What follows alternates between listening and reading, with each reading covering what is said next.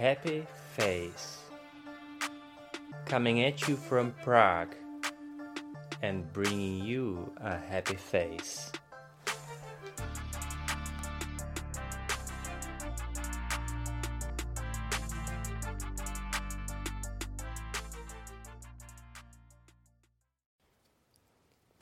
Existuje cvičení, které přináší benefity nemocným lidem i bojovníkům kung fu? Cvičení, které pomáhá jak úplně zdecimovaným lidem na lůžku, tak elitním sportovcům? Ano, je to Qi-kung. A k čemu mi Qi-kung je dobrý, když nejsem ani zdecimovaný, ani elitní sportovec?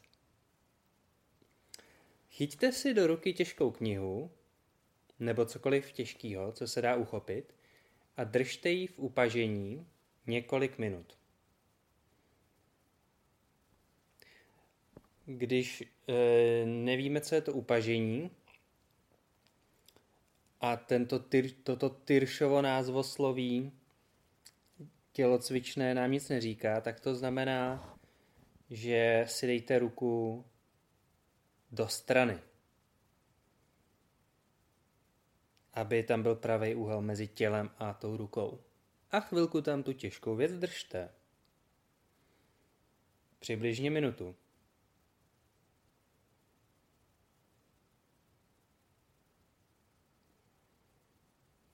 Teď si to můžete stopnout a pořád držte.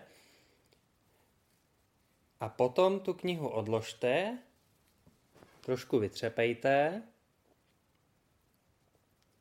chvilinku počkejte a dejte tam tu ruku zpátky. Co cítíte?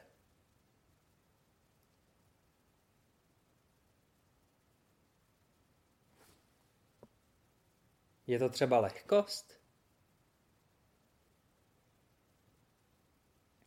V ruce je více krve a energie po držení knihy. Vy se v Čchi-kungu učíte směřovat energii v těle a uvolňovat ji tam, kde je třeba, aniž byste pro ten pocit museli nejprve nosit těžká břemena, pro ten pocit lehkosti. Ta lehkost a volnost přijdou s Qi-kungem a s časem sami.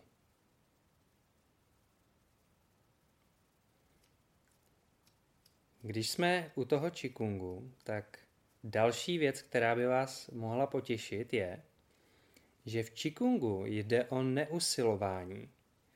A proto zde ctíme pravidlo 70%. Nenatahujeme ruce ani nohy do plného rozsahu, nenamáháme se ve cvičení nad hranici 70% a i přesto nám Qi-kung pomáhá zlepšit se třeba v józe nebo vyšlápnout horskou stezku svižněji než ostatní. U Qi-kungu se naučíte šetřit energii.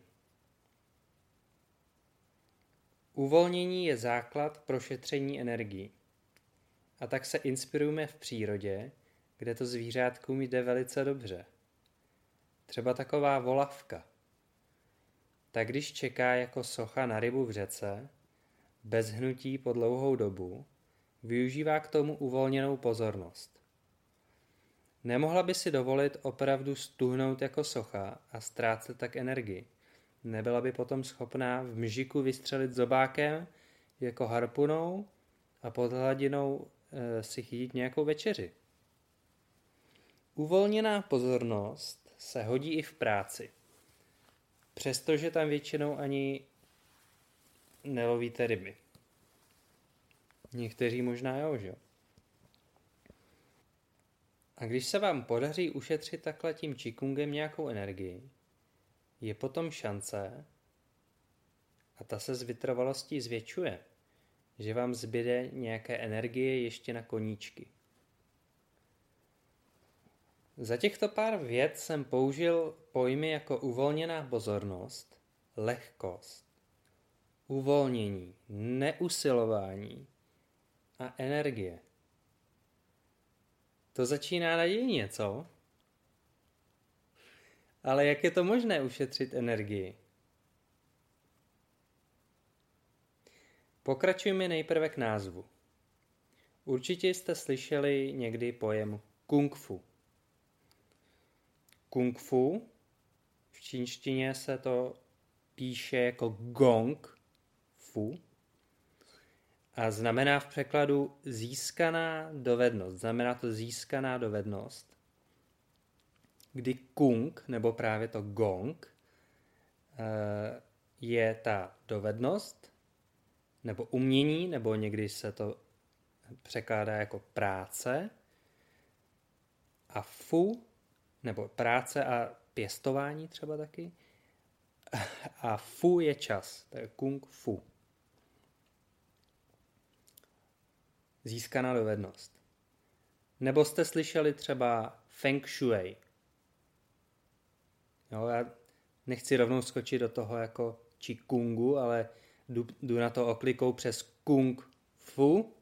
A teď feng shui, protože tady to feng shui to je, tady jsem si našel definici, tradiční čínské učení, které se zabývá vztahem člověka a jeho životního prostoru. Pokouší se nastolit harmonii v kuchyni, obýváku či domě a umožnit nerušené plynutí energie čchi. A tady jsme u té čchi, takže feng shui a čchi. A dále tady třeba jste slyšeli tai chi, samý či a kočka nikde. Tak co s tím? K tai chi si povíme pár slov později, ale nyní k té čchi. Protože je to Čchi-kung, že jo? Tak to kung jsme někde slyšeli, čchi jsme taky někde slyšeli.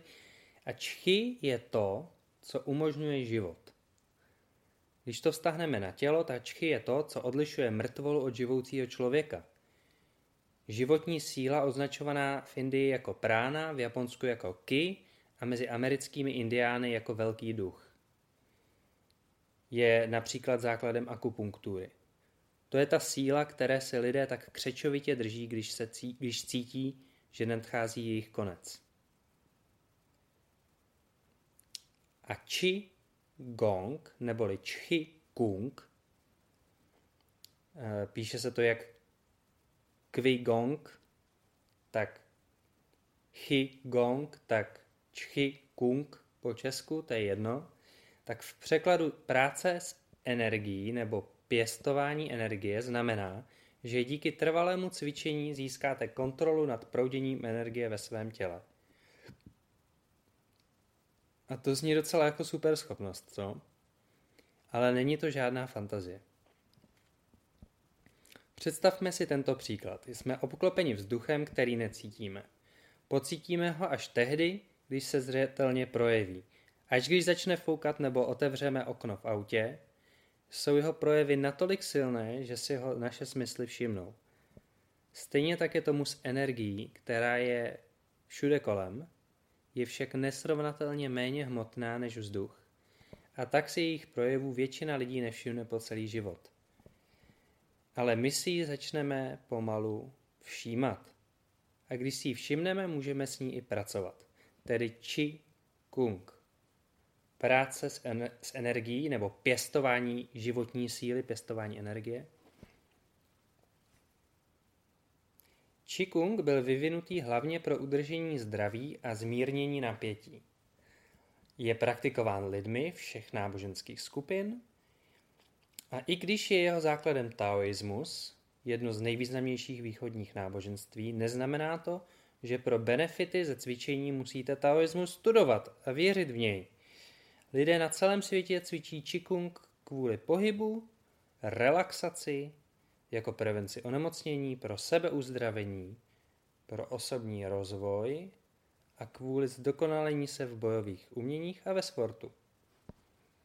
Je to systém koordinující postoj, pohyb, dech a meditaci a učí vás ovládnout svůj nervový systém.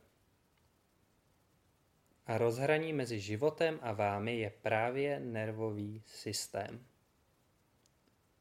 Opakuji ještě jednou, rozhraní mezi životem a vámi je nervový systém.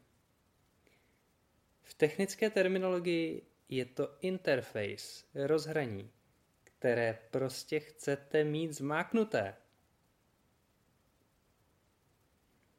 A k té otázce, jak ušetřit energii.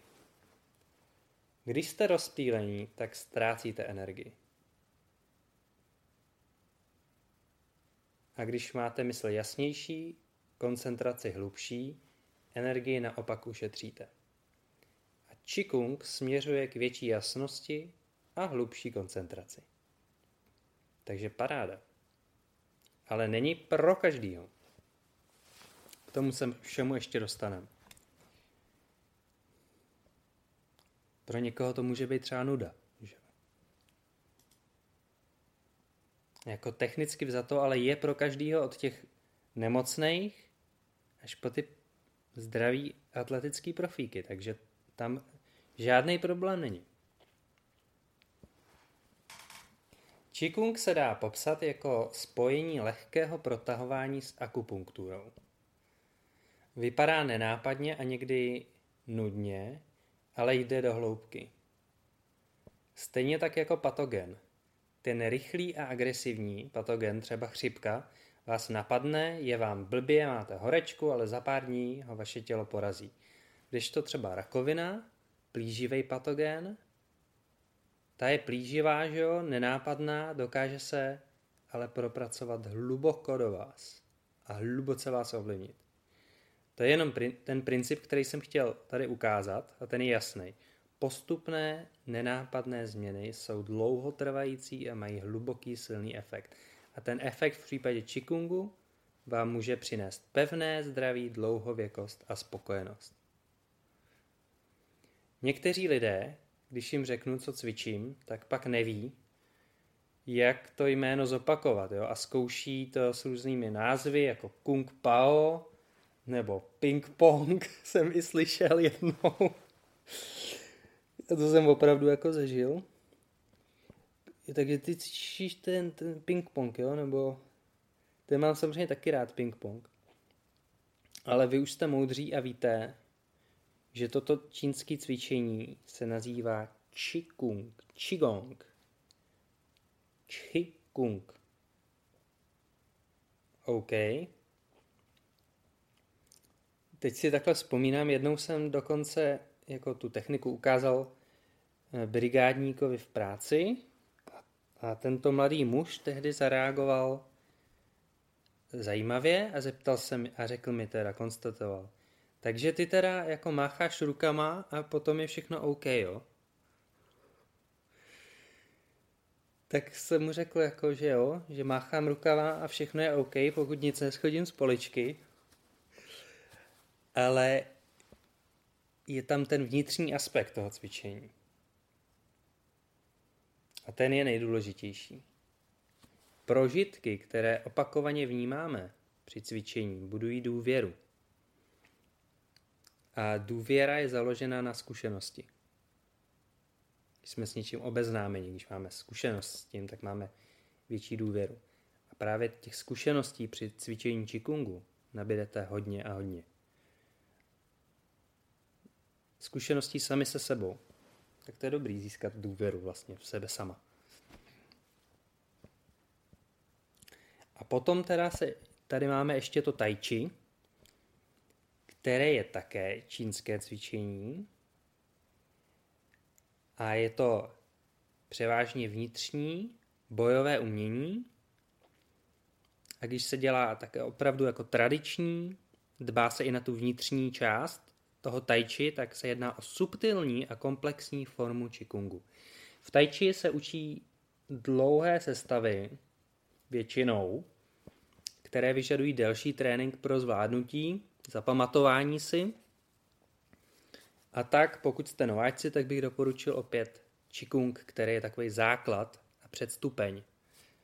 A je velmi jednoduchý, nenáročný a lehký se naučit. Třeba ten styl, který se učíme my v Happy Face, a to je styl Qi-kungu Orel v hnízdě. Dávám tam i link. Orel v hnízdě učí Pavel a Alice Simonovi. Od nich jsem se to naučil i já.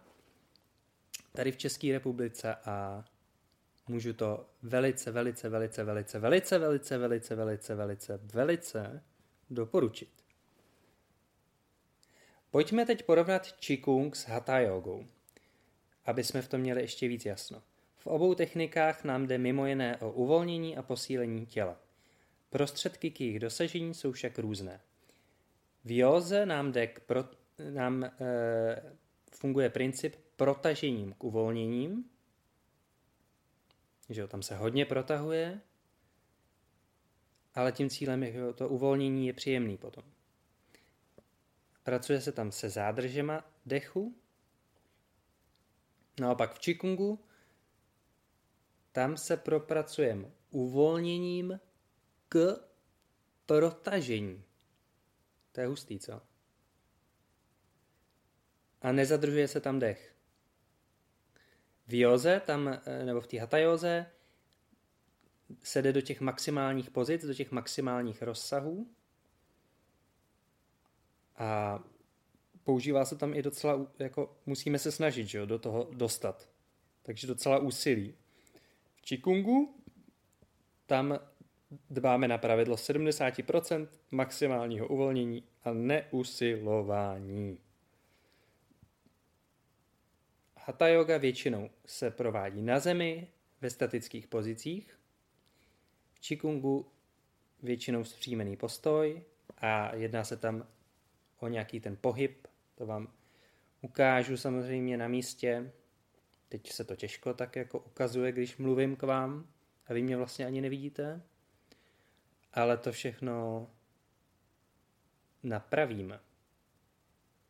Každopádně vzpřímený postoj a nějaký kontinuální pohyb tam je. Oproti józe, kde jsme většinou na zemi nemusíme a jsou tam ty asány, že jo, ty statické pozice. Další rozdíl. Ale ty cíle jsou velmi podobné. Myslím, že už jsem zmínil polohy, nebo nejdeme do plného rozsahu pohybu, nemáme napnutý lokty ani kolena naplno v Qi-kungu, zatímco v józe to je úplně normální, ty krajní polohy. Tam jsou ještě extrémně krajní polohy, tam jsou ještě úplně nadkrajní polohy, ale jsou taky asi super, když tam člověk dostane potom. Qi-kung může vést ke zlepšení praxe hatha jógy. Působí jako prevence zranění z přílišného protažení, může ovlivnit hlubší roviny těla, protože ty asány se dostanou, to vnímání těch asán je mnohem hlubší. A skrz to, co si vybudujeme v tom Qi-kungu. Zvýšená schopnost uvolnění z Qi-kungu vede k větší flexibilitě v těch asánách. A jak jsem říkal, zlepšení vnímání té energie. U nich se tomu ale říká prána. U Indů. Pojďme si teď dát pauzu chvilku. Kde si tento článek čtete? Nebo kde ho posloucháte? Sedíte u toho? Nebo stojíte? Přestaňte chvilku číst nebo poslouchat, prosím. A jemně se dotkněte pozorností svého dechu.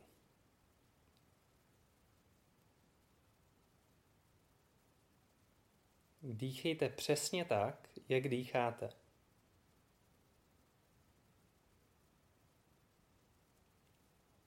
Nechte uplynout několik nádechů a výdechů tak, jak přijdou.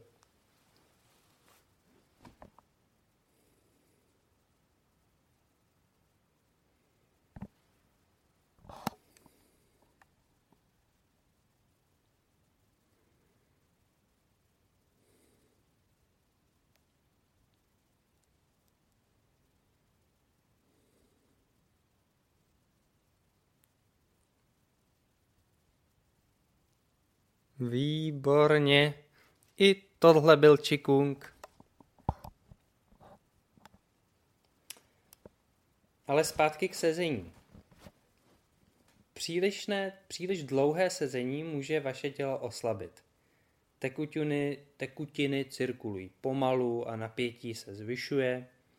To zatěžuje nervový systém a snižuje schopnost být bdělý. A to nechcem.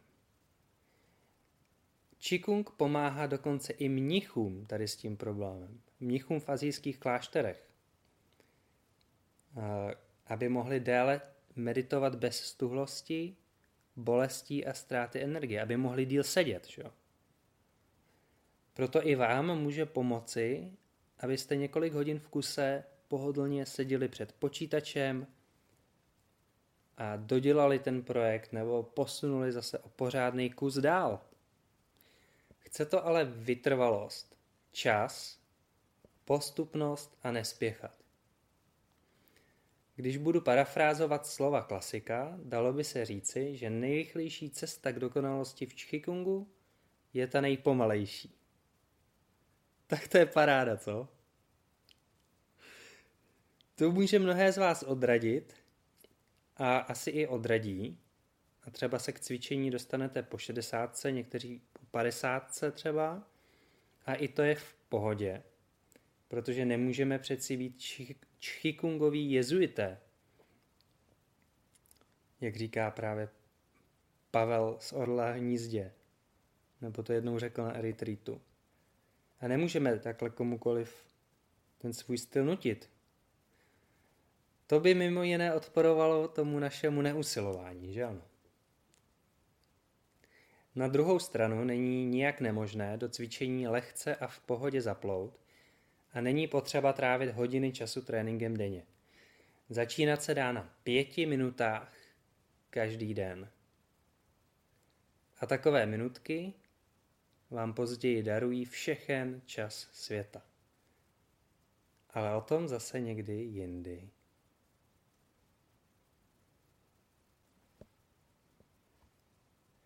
Díky a přijďte si třeba někdy do Happy Face na Vinohrady, do Slovenské 13, takového krásného malého sálku s podlahovým topením. Přijďte si to vyzkoušet. Budu se na vás těšit.